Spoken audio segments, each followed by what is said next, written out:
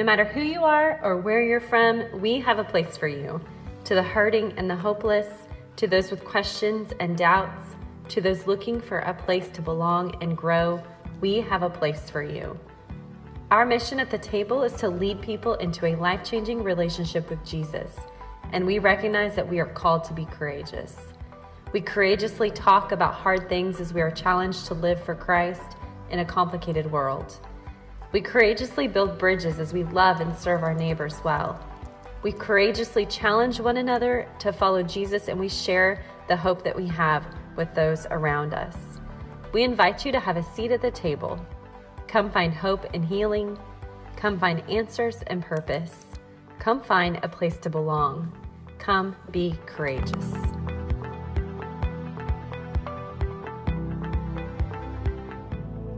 Father, I just thank you for the reminder this morning as we sing that you are so good. You are so faithful, and the goodness that we see that just in the baptism this morning of watching this young man grow into not only just a man of God, but a leader of men that will raise up young boys to love and know you, Lord. You are so good in that. You give us these moments that we get to reflect, like help us not miss these moments of your goodness through people's generosity that these kids, they know the Lord like Wayne talked about. Lord, help that not fall lightly on us this morning. May we continue to celebrate your goodness. It's in your name we pray. Amen. Well, good morning. You guys can have a seat. Thank you so much for being here. If I haven't had a chance to meet you yet, my name is Melissa Forgy. I serve as the executive pastor here. Our lead pastor, Bill Stewart, is on his summer break, which I saw a picture of him. He was in a sweatshirt, so he's obviously not in Texas. But he's going to spend some time away on a much-needed break with his family. He'll be back for a few weeks. And if you are back in a few weeks, if you are new with us, joining us in person for the first time, or maybe joining us online for the first time, we would love to connect with you.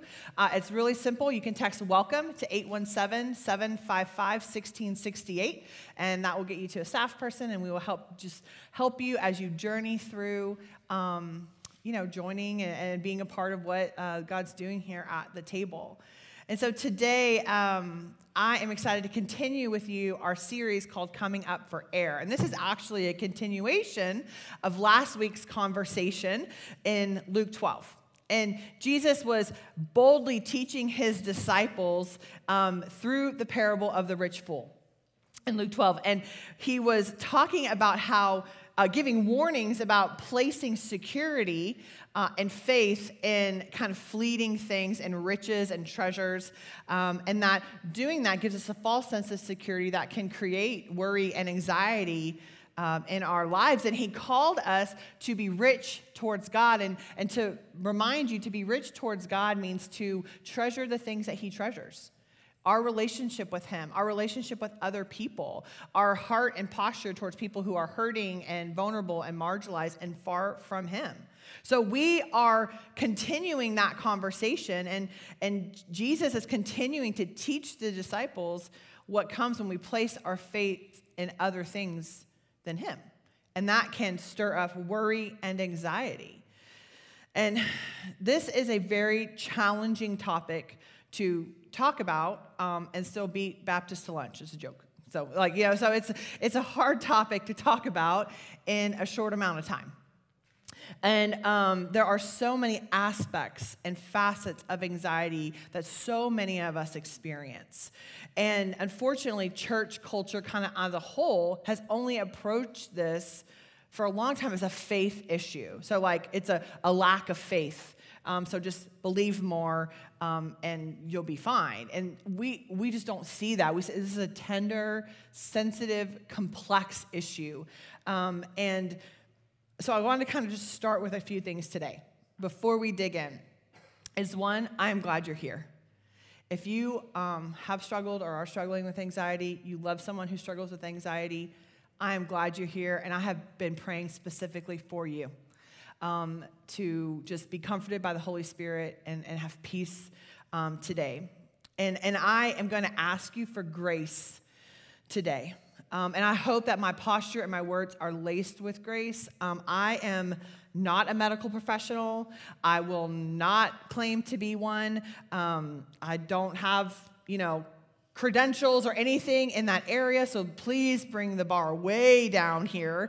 But I, in fact, struggle greatly with anxiety and have on and off my whole life. And so talking about it, I feel quite anxious, actually, right now. So I just ask for grace. I'm not speaking from a place of authority at all. I'm speaking from a place of trying to be obedient and extend the mercy that has been extended to me. We, as a church, believe that mental illness is real, that it needs to be approached in a holistic way. There's not one, fix-all approach or cure. We don't believe that. It's physical, it's hormonal, it's emotional, it's social, it's financial, there's trauma, there's spiritual issues at play that cause and reasons for anxiety. And today we're going to look at one small facet of that holistic approach, and that's the spiritual side of it. And we have biblical counselors here. We have resources for you. So if you are needing support, please, please, please do not leave here without finding me, because we can point you in the direction. You can also find it on our website. We have support and resources for you. And with that said, with the holistic approach, we believe that therapy and medical professionals and medicine can be a gift from God for those who are suffering. I am someone who deeply loves the Lord, and I also made sure I took my anti-anxiety medication this morning. And I regularly seek counseling and mentorship in my life. I am truly thankful that I have access to those resources that will help me fight anxiety in my life. And again, we're focusing on the spiritual aspect of anxiety, but I think there's something that I want to say, and I kind of debated saying it, but I'm going to say it. But I believe anxiety is a tool of the enemy to keep us in bondage. I do believe that. When you look at the word worry, some of the translations mean to strangle. Doesn't worry and anxiety just strangle us? Makes it hard to breathe. And Satan wants us to believe lies. He wants to use our insecurities, our pain, our trauma to turn us away from God's truth. And don't think for a minute that Satan is not trying to take you out, because he is. And I have had to come to that realization. I've had to recognize that there's an evil force working to take me out, to turn me away from what God has called me into. And it's a real thing. And we're continually warned in Scripture about this. And I'm not a under every rock, around every corner person the devil is hiding. I'm not saying that, but I am saying that I've finally recognized that my struggle with anxiety is a spiritual one too.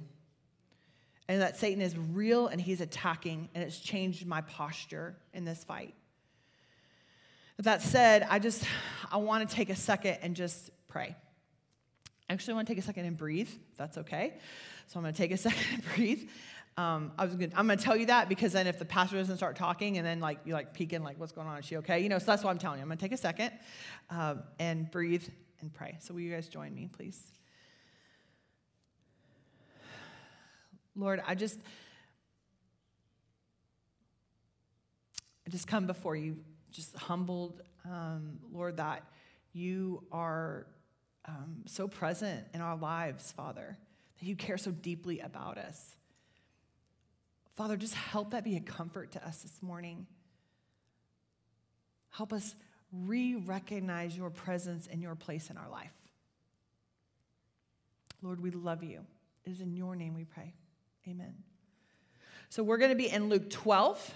We're going to start in verse 22. So if you have your Bible, you can flip there. If you follow us on the Bible app, you can find the live event, or it'll be on the screen behind you. And so, again, this is a continuation of the teaching that Jesus is doing. Now, he's teaching to his disciples, but there is a crowd of people all around him, clamoring, trampling each other to hear him. And he's addressing the pursuit of greed.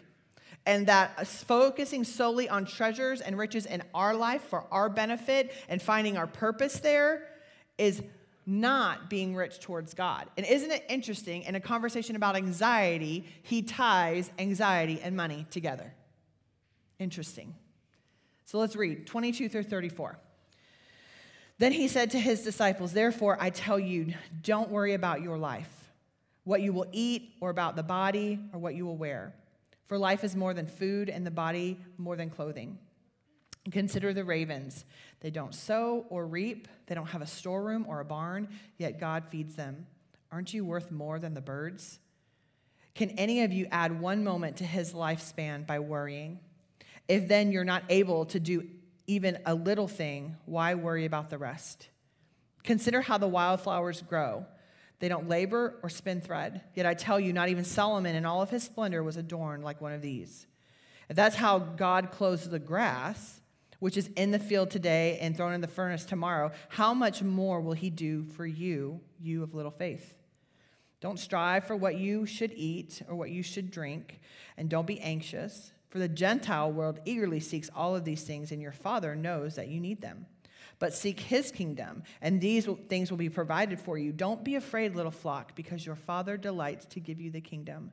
Sell your possessions and give to the poor. Make money bags for yourselves that won't grow old, an inexhaustible treasure in heaven, where no thief comes near and no moth destroys.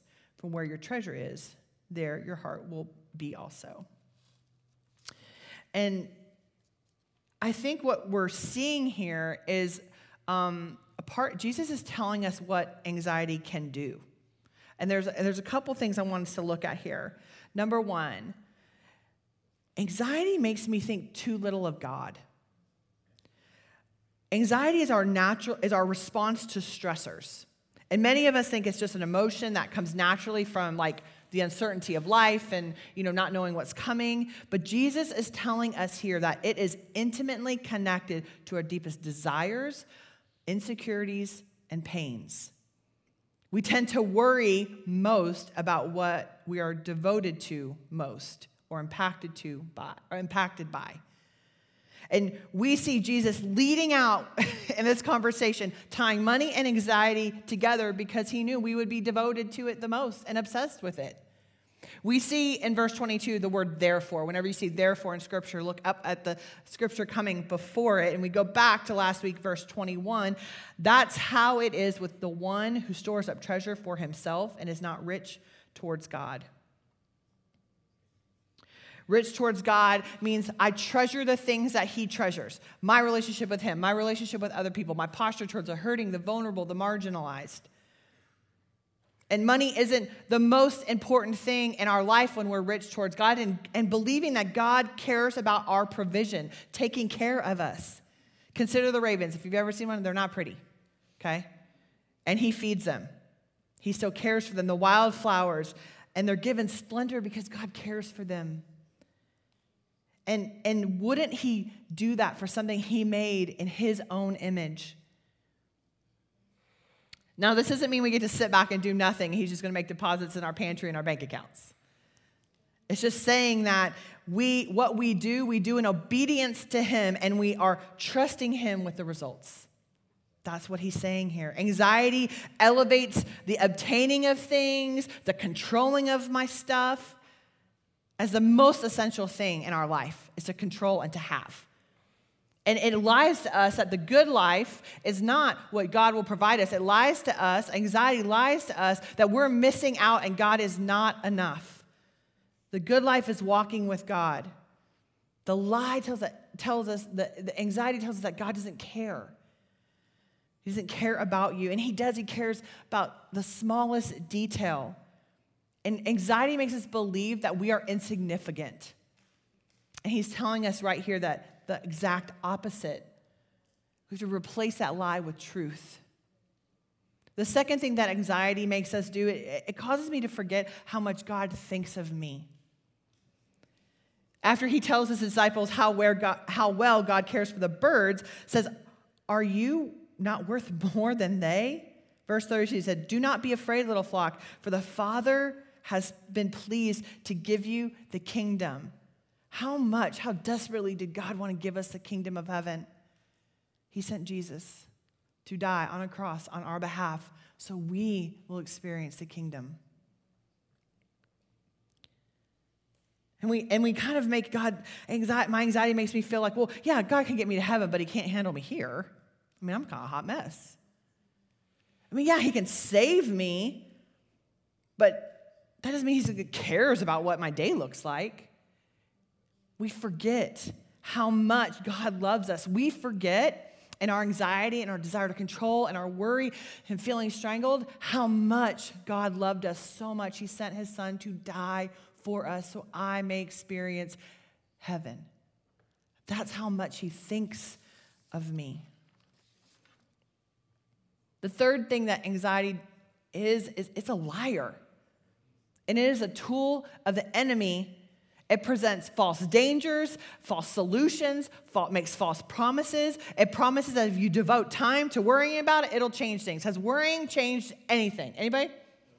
Okay. No. Thank you for answering. No. I mean, I can think of all the things, right? I can think of everything. Like, I can solve all of the problems in the world, and I can worry about everybody's problems and all of my problems, and worry. And I can't do anything about it. Worrying doesn't actually change anything. Look, verse 25. It says it doesn't actually add anything. It statistically, it can actually take away hours of our life. It can shorten our lifespan. I read a statistic, 75% of all doctor's visits are stress and anxiety related. 75%. It creates a false danger. It creates false predictions. This is how I envision, this is what anxiety does to me. You know the scary music in the movie where you know something's about to happen? That's in my brain all the time. Something bad's about to happen. And I'm like always ready for it. That's what it is. And we literally can go to the worst case scenario. And we can talk ourselves out of life because we can come up with all of the reasons and all of the things that are going to happen why we shouldn't do what we're going to do because something might happen. Here are all the reasons. Anxiety lies to me. It makes me believe that the hurtful things people have said about me, the hurtful things people have said to me, my shame, define me. That's what anxiety does. It makes me think that I am my lowest point. That sin and shame define me. And anxiety is something that I have struggled with on and off my whole life. Sometimes it's better, and in this season, it's just been really bad. And honestly, I have felt very defeated. Kind of just resigned myself like, okay, this is it. This is me. Like, I'm anxious. I have anxiety. That's kind of where I've been. And this summer, my kids have just been living like their best lives. They've been going on trips and camps and doing all the fun things, having a great time, being gone. And I've had so much anxiety. And now hear me. I love when they're gone. It's kind of nice. But I also hate when they're gone. And I know that. I know I feel this way because I have trauma in my past where being away from my home was traumatic for me. Scary things happen. Bad things happen. So when my kids aren't there, like I am in a spiral. I was laying in bed the other night and I was just sobbing. Like I couldn't breathe. And I just kept thinking about all the horrible things that could happen to my kids. I can't protect them. I can't care for them. Like everything dangerous could happen to them. I can't make them brush their teeth. So here I am freaking out. Like bear attacks, killer hornets, and plaque are like ravaging my brain and I am freaking out. And I just get up and I have this bag. I didn't bring it with me today, but in my bag, I call it my go bag. And it has my Bible and my journal, and it has these spiral-bound note cards that I have been writing scripture on. And I grab that bag and I go out, and we have a pool in our backyard. And I am walking around this pool, and I am crying out to God. And I am just like, take this from me. Take this from me. And I am crying and sobbing and crying out to God. And I start flipping through my note cards, y'all. And this is so crazy. I live in the country where there is like pitch black. There's no light. But on this night, 3 o'clock in the morning, it was as bright, the moon was as bright as a stage. And I flipped to this card, and this is what it said.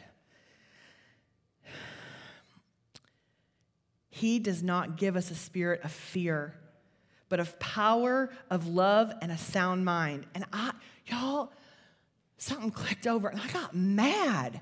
I wasn't mad at God. I was mad at the enemy. I was mad at my anxiety. And I was like, you know what? I am not going to let this take me down. I'm going to fight this. And I may struggle, but I'm going to fight. And I can't change my DNA. I cannot change things that have happened to me. I am working on the hormones. There's things I cannot change. But I can change the way that I view anxiety. And I know I may never be cured of it on this side of heaven. But I will continue to believe that God can. And that I will continue to believe that He will do something through this. And I can choose to not take my eyes off of Him or my eyes off of heaven. And so I'm a coach by nature, and I used to be a coach, and so I'm like, okay, I got to get a game plan. Like, I'm mad now, got to get a game plan. And so this is my strategy from my experiences, and I want to share with you because I think God's word is showing us something here. And so this is how I think God's showing us how to fight anxiety, fight this. Number one is His word. I went to a counselor for a long time, wasn't a Christian counselor, just regular counselor, and working through some things, and she was encouraging me to replace my negative thoughts with positive thoughts. Now, she told me, or she gave me a book to read, and I've passed it on to most people. Jenny Allen wrote this book, and in the book, Jenny did research, and she said that we have up to 60,000 thoughts a day. I mean, my husband was like, you have 60,000 thoughts a day. I do not have 60,000 thoughts a day, but 60,000 thoughts, and 75% of those thoughts are negative. And this is a crazy one. 95% of that 75 are repetitive negative thoughts from the previous day. So we are I'm conditioning my brain for negative things, which is fueling my anxiety. And she's saying, you can retrain your brain. And so she gives me these affirmations to say to myself, I'm awesome, and I'm great, and I'm powerful, and I'm enough, and all this stuff. And I felt like, I'm going to date myself, but you remember this SNL skit where he's like, and by golly, Stuart, people like you, or whatever, that's what I felt like. And I was like, okay, I don't feel like awesome, and I don't feel enough. So here I am, fueled with anxiety. I'm trying to retrain my negative brain into a positive brain, and I'm lying to myself in these affirmations. And I'm like, I was reading Jenny's book, and I was like, a light bulb went off. Like, God knew this was going to happen to us. It is all over Scripture. He warns us about our minds being taken over. Romans 12:2 says, do not be conformed to this age, but be transformed by the renewing of your mind so that you may discern what is good, pleasing, and the perfect will of God. Not only am I transformed, not only am I a different person, not only am I changed, now I have the wisdom and awareness to know the way of God. That's what it does. 2 Corinthians 10:6 says, we demolish arguments and every pretension that sets itself up against the knowledge of God, and we take captive every thought to make it obedient to Christ. Now, affirmations, hear me, are not a bad thing. I want us to speak gently to ourselves and kindly like we would a friend. I have a teenager, and sometimes her friends will talk badly about themselves, and I always say, don't talk about my friend like that. To remind them to speak gently, and I think that's important. But those affirmations she gave me were keeping the focus on me. It was me. And my anxiety is like me, right? All the things that are going to happen to me, all the things I can control, all the things I can't control, just let me do it. I'll fix it. I'm the right way. I mean, it's like literally all about me. And so those affirmations were about me. And what Scripture does is it reminds me to take my eyes off of myself and who is good. James 1:17, every good and perfect gift is from above, coming down from the Father of lights. I am made on purpose. I am wanted on this earth. Genesis 1:27, so God created man in His own image. He created him in the image of God. He created them male and female. God's word gives me truth when my own lie to me. And And it makes me focus on the one who is good and who is enough and who redeems me and loves me and is gentle toward me. And as I learn that, I'm able to be gentle and extend grace to myself. God's word is a gift and a tool sharper than any two-edged sword to fight. And by replacing my anxious thoughts with real truth, with truth, I can actually retrain my brain. That's what science is telling us, that our brains can be retrained to think differently about ourselves, and Scripture gives us a tool to do that. God's word helps us fight. Second thing is God's mission. Look at verse 31. Seek his kingdom, and these will be provided for you. Be rich towards him. Treasure the things that he treasures. So many of us struggle with purpose. So many of us don't understand what our purpose is in our lives. You know, maybe the job isn't the purpose. I'm purposeless. And there's shame around that we don't have an important enough job. I don't do enough. I'm not making enough money, or it's not the job my mom wanted me to have, or whatever it is. We focus so much on what we're doing, it gets our priorities all messed up. And like I see this with stay-at-home moms, like, I don't do anything. Have you been a stay-at-home mom? Like, that's work. If you haven't, come hang out with my kids for a couple of days, you'll recognize. I mean, that's work, but we think, it's not enough.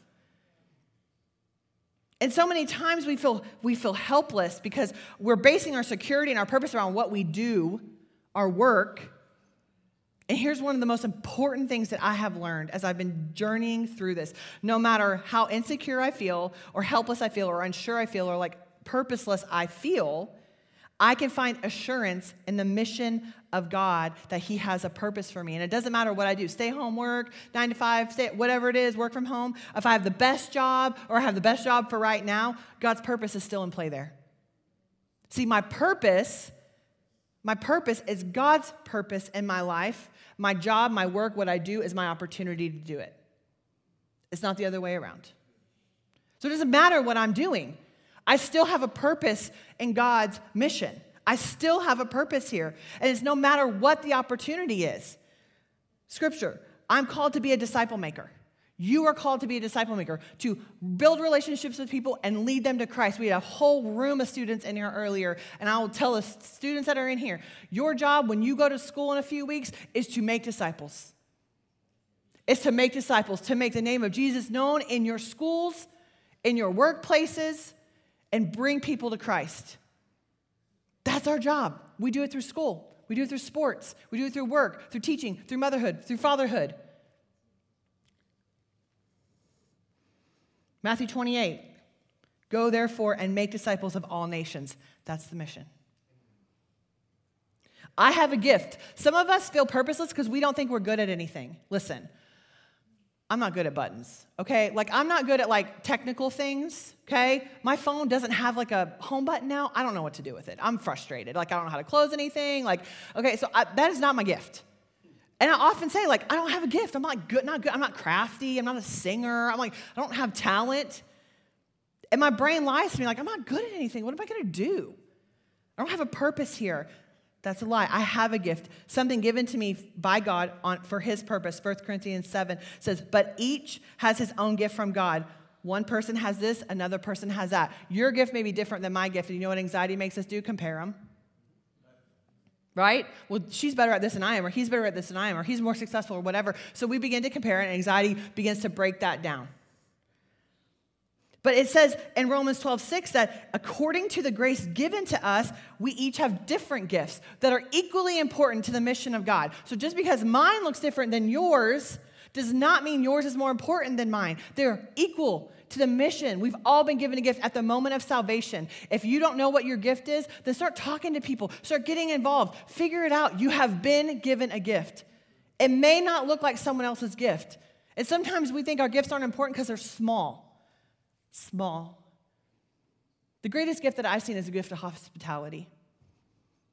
It's people that are just like warm and loving, and you can just talk to them.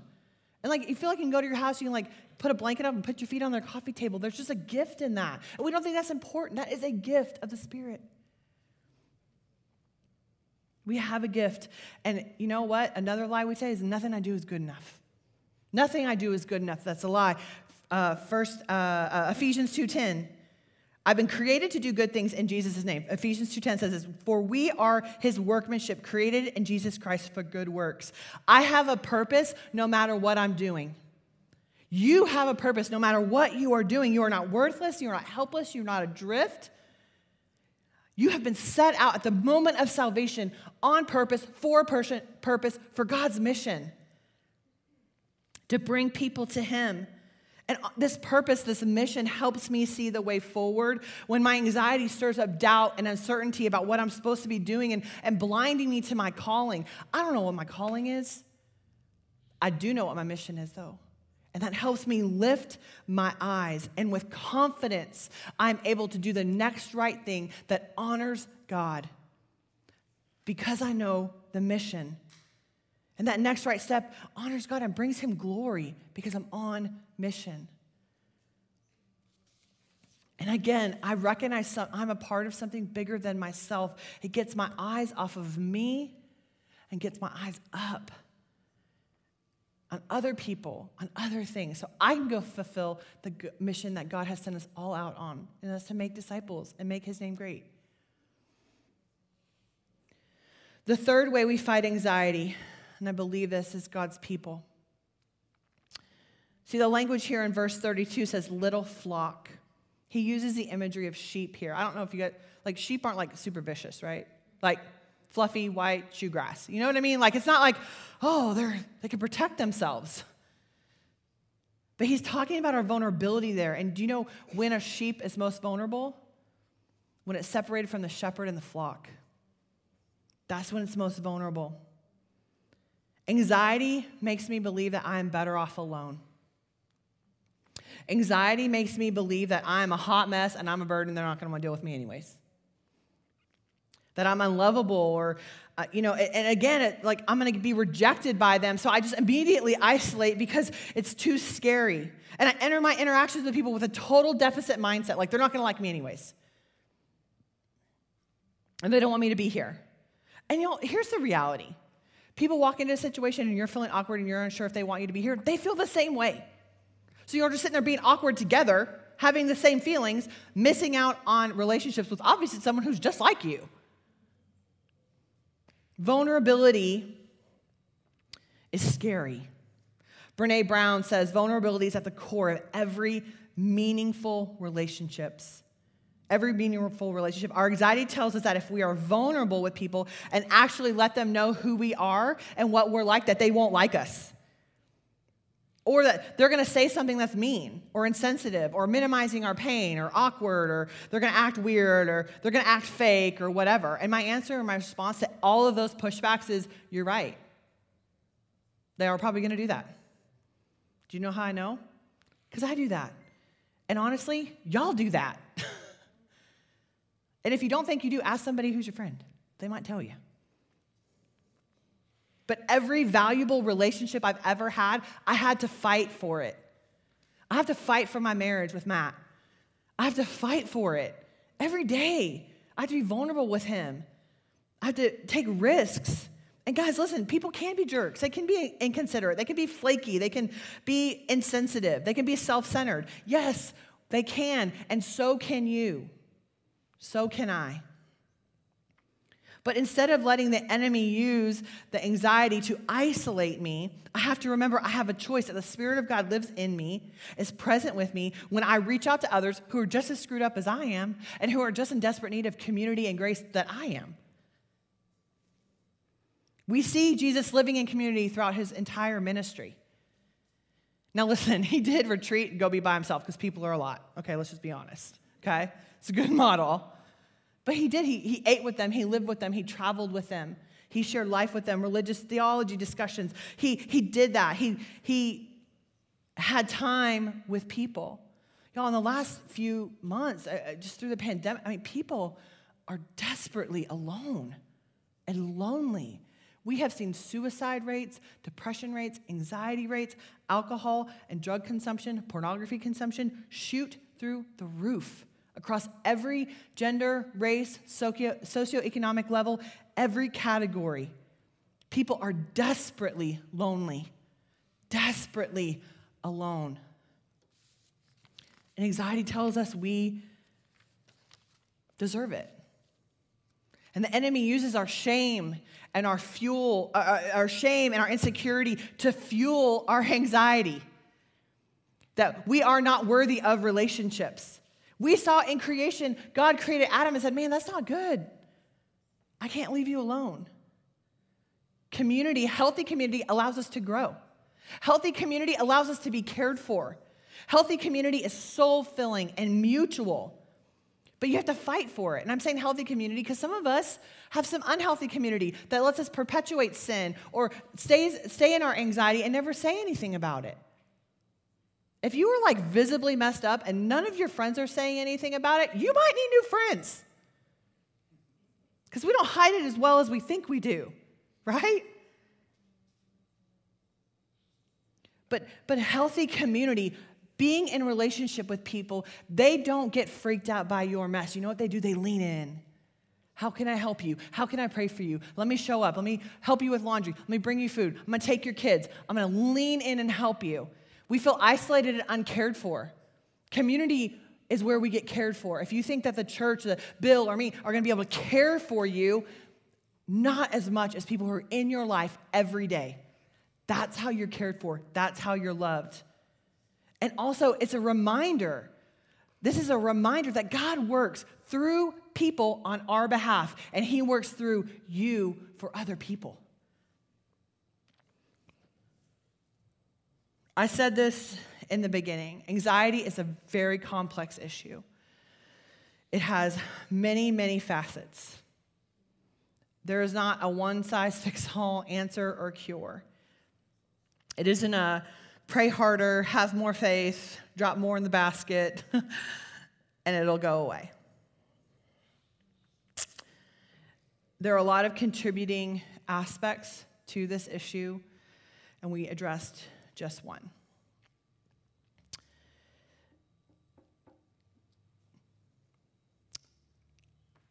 A couple weeks ago, I told her, I was not going to cry the first. A couple weeks ago, I told our staff, I don't want to teach about this. I don't want to teach something that I'm going through and I feel unfinished with.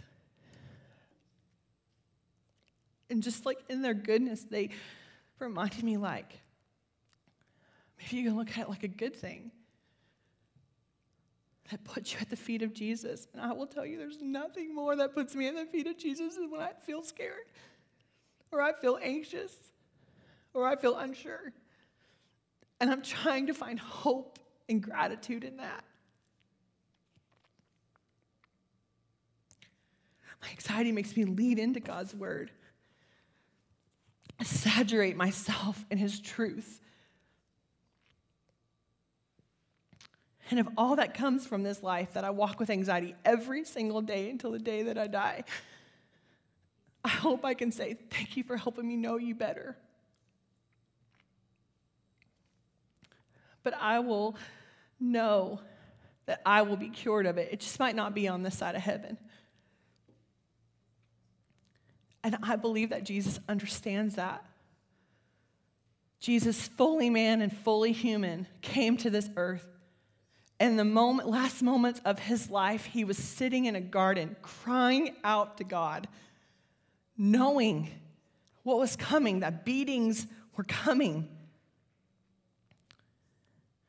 Before He knew He would have to walk that walk to Calvary, carrying the method of His death on His back. Before the nails would go through His bones, before the crown of thorns would be driven into His skull, before the spear would pierce His side, He knew this was coming, and He utters this agonizing prayer, Father, Father, please take this cup from me. And in the same breath, fully human and fully God, He says, but not what I want, but what you want. Jesus knows the agony of suffering. And I can't tell you how many times when I read that story, I have yelled, God, take this from me.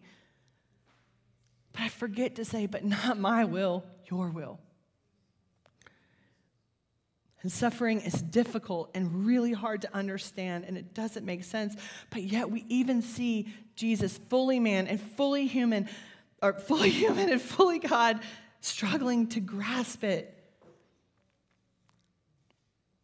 But through this suffering, we can find hope.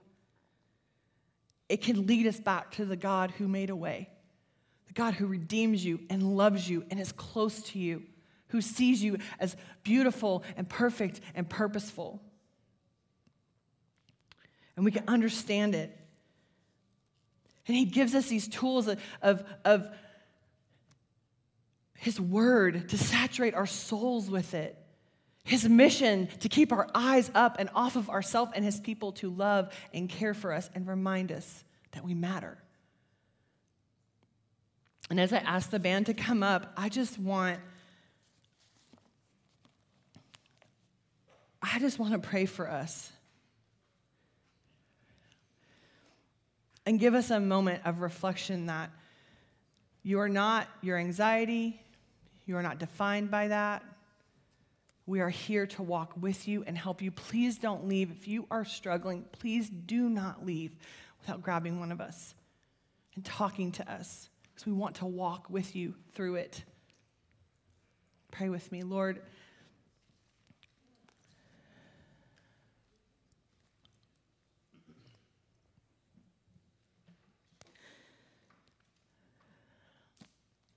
thank you for drawing me near to you.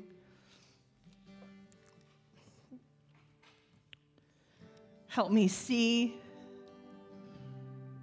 a burden or struggle as something that draws me to you and not pulls me away. Help me recognize your goodness, even if I can't feel it in the moment. Help me still find it in your word, through your people, through your mission, Lord.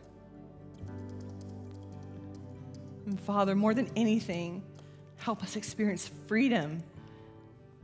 Freedom to see this world for all that you have for us and to see ourselves clearly.